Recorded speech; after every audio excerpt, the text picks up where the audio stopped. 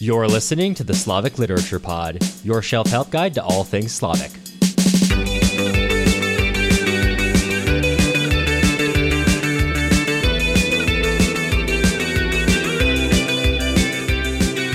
I'm Cameron Lalana. And I'm Matt Gerasimovich. And today we're covering part 1, chapter 14 of Vasily Grossman's life and fate. And today we're moving on from the commanders sort of on the back line. Troikov's pretty close, but really moving to the front line of the fight in Stalingrad and seeing the battlefield from the eyes of a commander, a near commander, as opposed to, a lieutenant general. And we have an interesting character, Berezkin, who is reviewing the front line along with his subordinate. And despite being pretty chill, as this part mentions repeatedly, they expect him to be acting in a certain way as a commanding officer, but he appears almost not to adhere to that mold until you get towards the very end, the back half of the inspection, when he turns to the subordinate he's been traveling with and basically gives him a whole rundown of everything wrong he saw.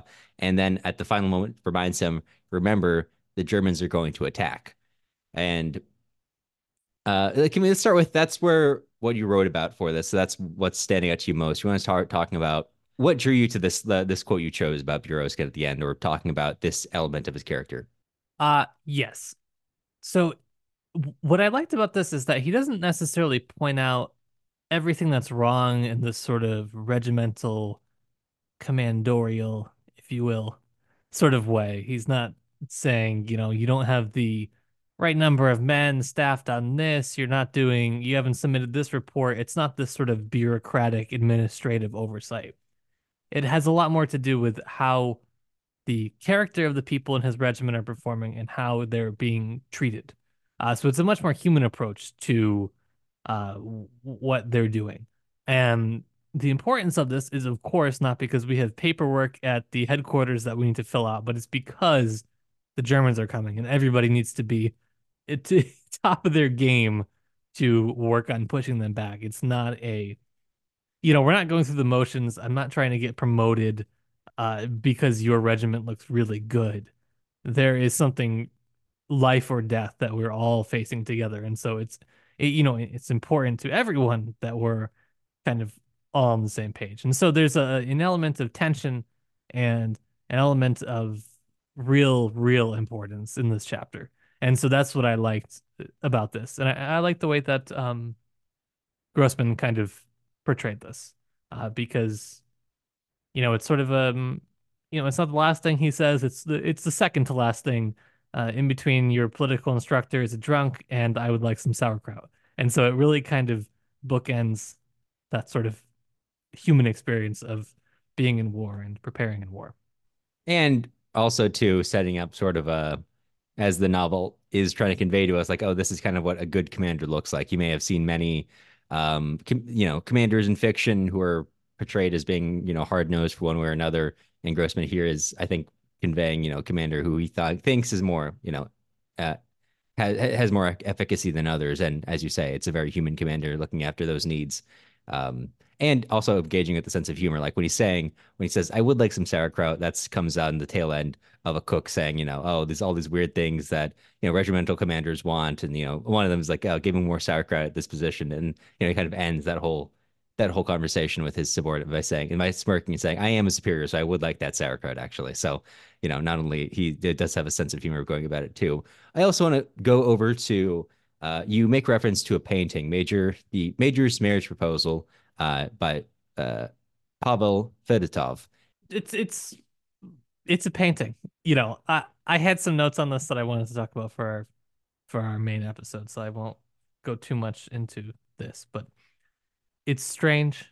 It's out of place, I would say, and it sort of beckons the reader. Why? Why are we looking at a painting from the 19th century about a major proposing to a girl who clearly doesn't want to marry him as she's, running off and running away from the proposal and the matchmaker and these sort of family members huddled in the corner talking about this and this sort of strange scene sort of captured. And why now? Why on the brink of death? Why are we talking about this? And I wonder lots of things. Why the 19th century? There was paintings going on in the 20th century. Not exactly this, but sure, there were paintings. Um, Does the 19th century seem nostalgic? Does this era of um domesticity sort of seem out of place, or how would you say, like, insignificant in the face of death? Or do they yearn for this era? Do they think, wow, this would be great? Probably not. That's probably not what they're thinking. Um, Not these characters, I don't think. Right. But we did have a Discord user who I really like their interpretation. I thought was persuading.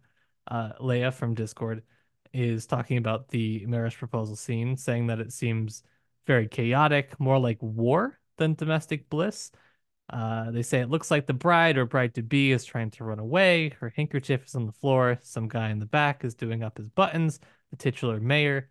Why do I keep saying mayor? The titular major appears almost off screen, possibly grooming himself. It's a strange picture. It seems like another instance of Grossman layering a hint of irony over this scene. Yeah, I like this idea, more war than domestic bliss. I think that was an interesting kind of angle that I, you know, didn't exactly consider. But the elements are a little bit incongruous in a way that the wartime elements also are. So I can completely see where that understanding is coming from, and would probably agree with it. That's a pretty persuasive relation there. Yeah, and you do have a link to it if you want to look at yourself what these elements are. There is a link in the write up for this episode today, which you can also find on our website slaviclipod.com. Yeah, and I don't know, this sort of first part of the book reminds me a lot of a painting in the sense that Grossman is trying to capture this one precise moment before. And it's an interesting way to think about it. But it is obviously this tension because you can't capture still in Grossman. Grossman, it's everything's always moving. There's always new things coming to the fore, interacting with each other, and that's kind of the tension of this. And so I wonder too, like, does this painting does it seem too simple for the circumstances that they're in? Yes, 19th century courtship has nothing to do with fighting the Nazis, right? But does this precise stuck in time moment, does it seem too simple, too one dimensional maybe for the time in which they're living? I don't know. I'll have to think on it more. It's interesting. It's for me, even a second time reading, it's out of place extremely. So that's why I'm stuck on it. Haven't figured it out yet. By the time we record our episode on this, maybe I will. We'll see. I'm gonna forget about it by the time we record the main episode. I have so much other stuff I want to talk about that People we'll are going to see. get in the Discord being like, hey, I thought you said in the daily episode that you're going to cover this element. Where was that, Matt? Listen here, Matt Gerasimowicz, there's one thing I was here to hear. I'm leaving you a 1-star rating on Apple Podcasts.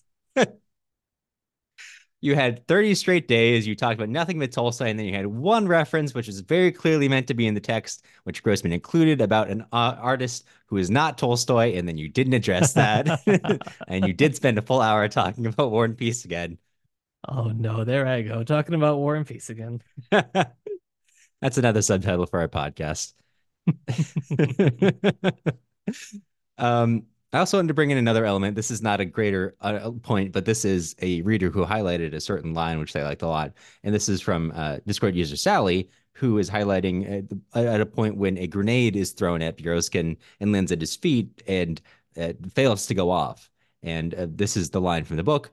The grenade failed to explode. The shadow that had swallowed up the earth and the sky, that had blotted out the past and cut short the future, faded away. And Sally says, I just wanted to say this is such a beautiful way to describe death. It's one of those sentences that forces you to stop in your tracks and run it over again in your head. Which, yeah, I mean, just such a compact way of conveying an entire world of emotion without even, I think, even just as like talking shop, the fact that you go immediately, you don't even have time to think, right? Once the grenade lands, everyone freezes, and then it fails to explode, and only then do you even have a moment to understand the shadow that has enveloped your whole world. I think that's a great phrasing. And also something we should point out, they keep telling Byoroskin how lucky he is, and this is something that's kind of pulled from Grossman's own life, where he was often kind of called Lucky Grossman because of how often he would come through such circumstances, including this exact circumstance when he was in Stalingrad, I believe, We might not have been there. Somewhere on the front line, a grenade did land at his feet and then did fail to go off. When he would pull So grenade pins and take wagers as to whether they would go off. And they'd say, "Oh, there's Lucky Grossman doing it again. going at it again." Yeah. So I don't have a deeper point than that. I'm just increasing the counter on every time Grossman includes something that was just something that happened to him in one of his books. Well, it is a 19th century sort of thing in some way, which is this Yeah. this perpetual duel with death, which they are all playing, and that's not part of the painting. There's no real duel going on in the painting. But while we're on the topic of 19th century, and while I have a chance to talk about duels, it's kind of like a duel if you think about it. Okay. Elaborate. Every moment that they're in these circumstances where anything can detonate like this bomb, and they choose to go out towards it instead of back away from it, right? They're constantly engaging in this battle with chance, this duel with fate. Every second of what they're doing is this. And it's maybe not always conscious because a lot of the death that we see, it's not this romantic, deliberate, I'm going out to face my death. It's well, I was in my bunkers and I got burned. I Right. burned to death, or multiple people were burned to death. So there's that. So maybe not a perfect one to one, but Right. I thought I should jump in and talk about duels because I like duels quite a lot. Well, there's something about the right when you're reading dual literature, you do always have this sense of because it's often being fought by young men, so they got this sort of casual air about this death that they're doing, this dance that they have, which is also seen here, right? I mean, even when Buroskin and his subordinate, I forget which one is another subordinate is crossing, just leaving his bunker for him, and the Germans know that's his bunker, so whenever someone leaves there, they immediately just open fire. And so, of course, it's Buroskin's it's his privilege to run first before the Germans have truly realized that people are trying to leave. And so he and his subordinate run across, almost get shot. And I think the second guy remarks like, I thought he would have after he might have lit up a cigarette after being frustrated by missing you, but guess he doesn't smoke. Damn him. That was honestly, if you didn't appreciate it, go back and read that because this is one of the rare moments of comedic relief you're gonna get in this book. Yeah. And man, that was a funny one. It's grim, but this is like the grimness and the funniness is as usually they coincide with Grossman. Hmm. It's rare to be able to do that. It's hard to do that, but it is funny. I again, not a deep point, just Grossman again hammering home the human element of war here, in the ways that everyone still has to maintain their normal life. Bureaus can specifically make reference to the fact that people who are not able to do those things, are not able to maintain some element of normalcy, are the ones who kind of fail the quickest. And Hmm. I'm not a psychologist. I've never been to war. That one kind of tracks for me. All right, coward. Right. Before the end of this podcast, Matt's going to peer pressure me into joining the military. Uh, we'll play a little game to see what military I join. Spin a wheel. We'll find out what country Yeah. I end up in and where I end up fighting. But You also had some too, assumption on which military Cameron would join. Whatever you thought in your brain at that moment wasn't the military he would join. um, when Viroskin's going through and he meets with like a cook and they all kind of think he's going to get on them because they're all sitting there eating. And they note that many superior officers seem to be it's a strange idea to them, that idea that their soldiers are not being soldiers 24/7. At some point they have to eat or whatever, but he lets it go. And they're like saying it's almost as if he knew that this cook here was, just the night before had been buried under rubble, and his friends there had to scream his name and dig him out.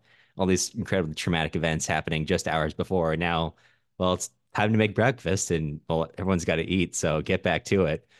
And right, just the importance of conveying that element even in these moments. It brings a depth of feeling to the world by the sense that the story you're following is just one of many, which is the case.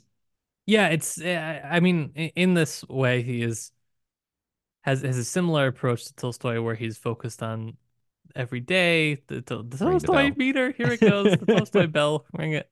He's focused on the everyday. He's focused on these small, minute things, habits, ritual, if you will, things like that.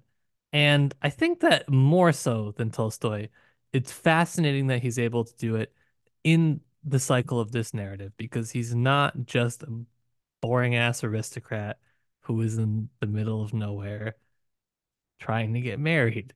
There is a lot more going on in the 20th century than that. And yes, they're grappling with some of the same questions, but ultimately, it's amazing that you still feel like you're reading what are these tiny mannerisms of an individual in a narrative that has a scope like this. And so that's where I'd like to leave today, for me at least. Absolutely. I think that's a good spot to go on. One, because good spot. Two, because these episodes are getting long. We have to reel them in. We're speed running the entire arc of our podcast in these Yeah. dailies. Yeah. But anyway, thank you for joining us. We'll be back again tomorrow.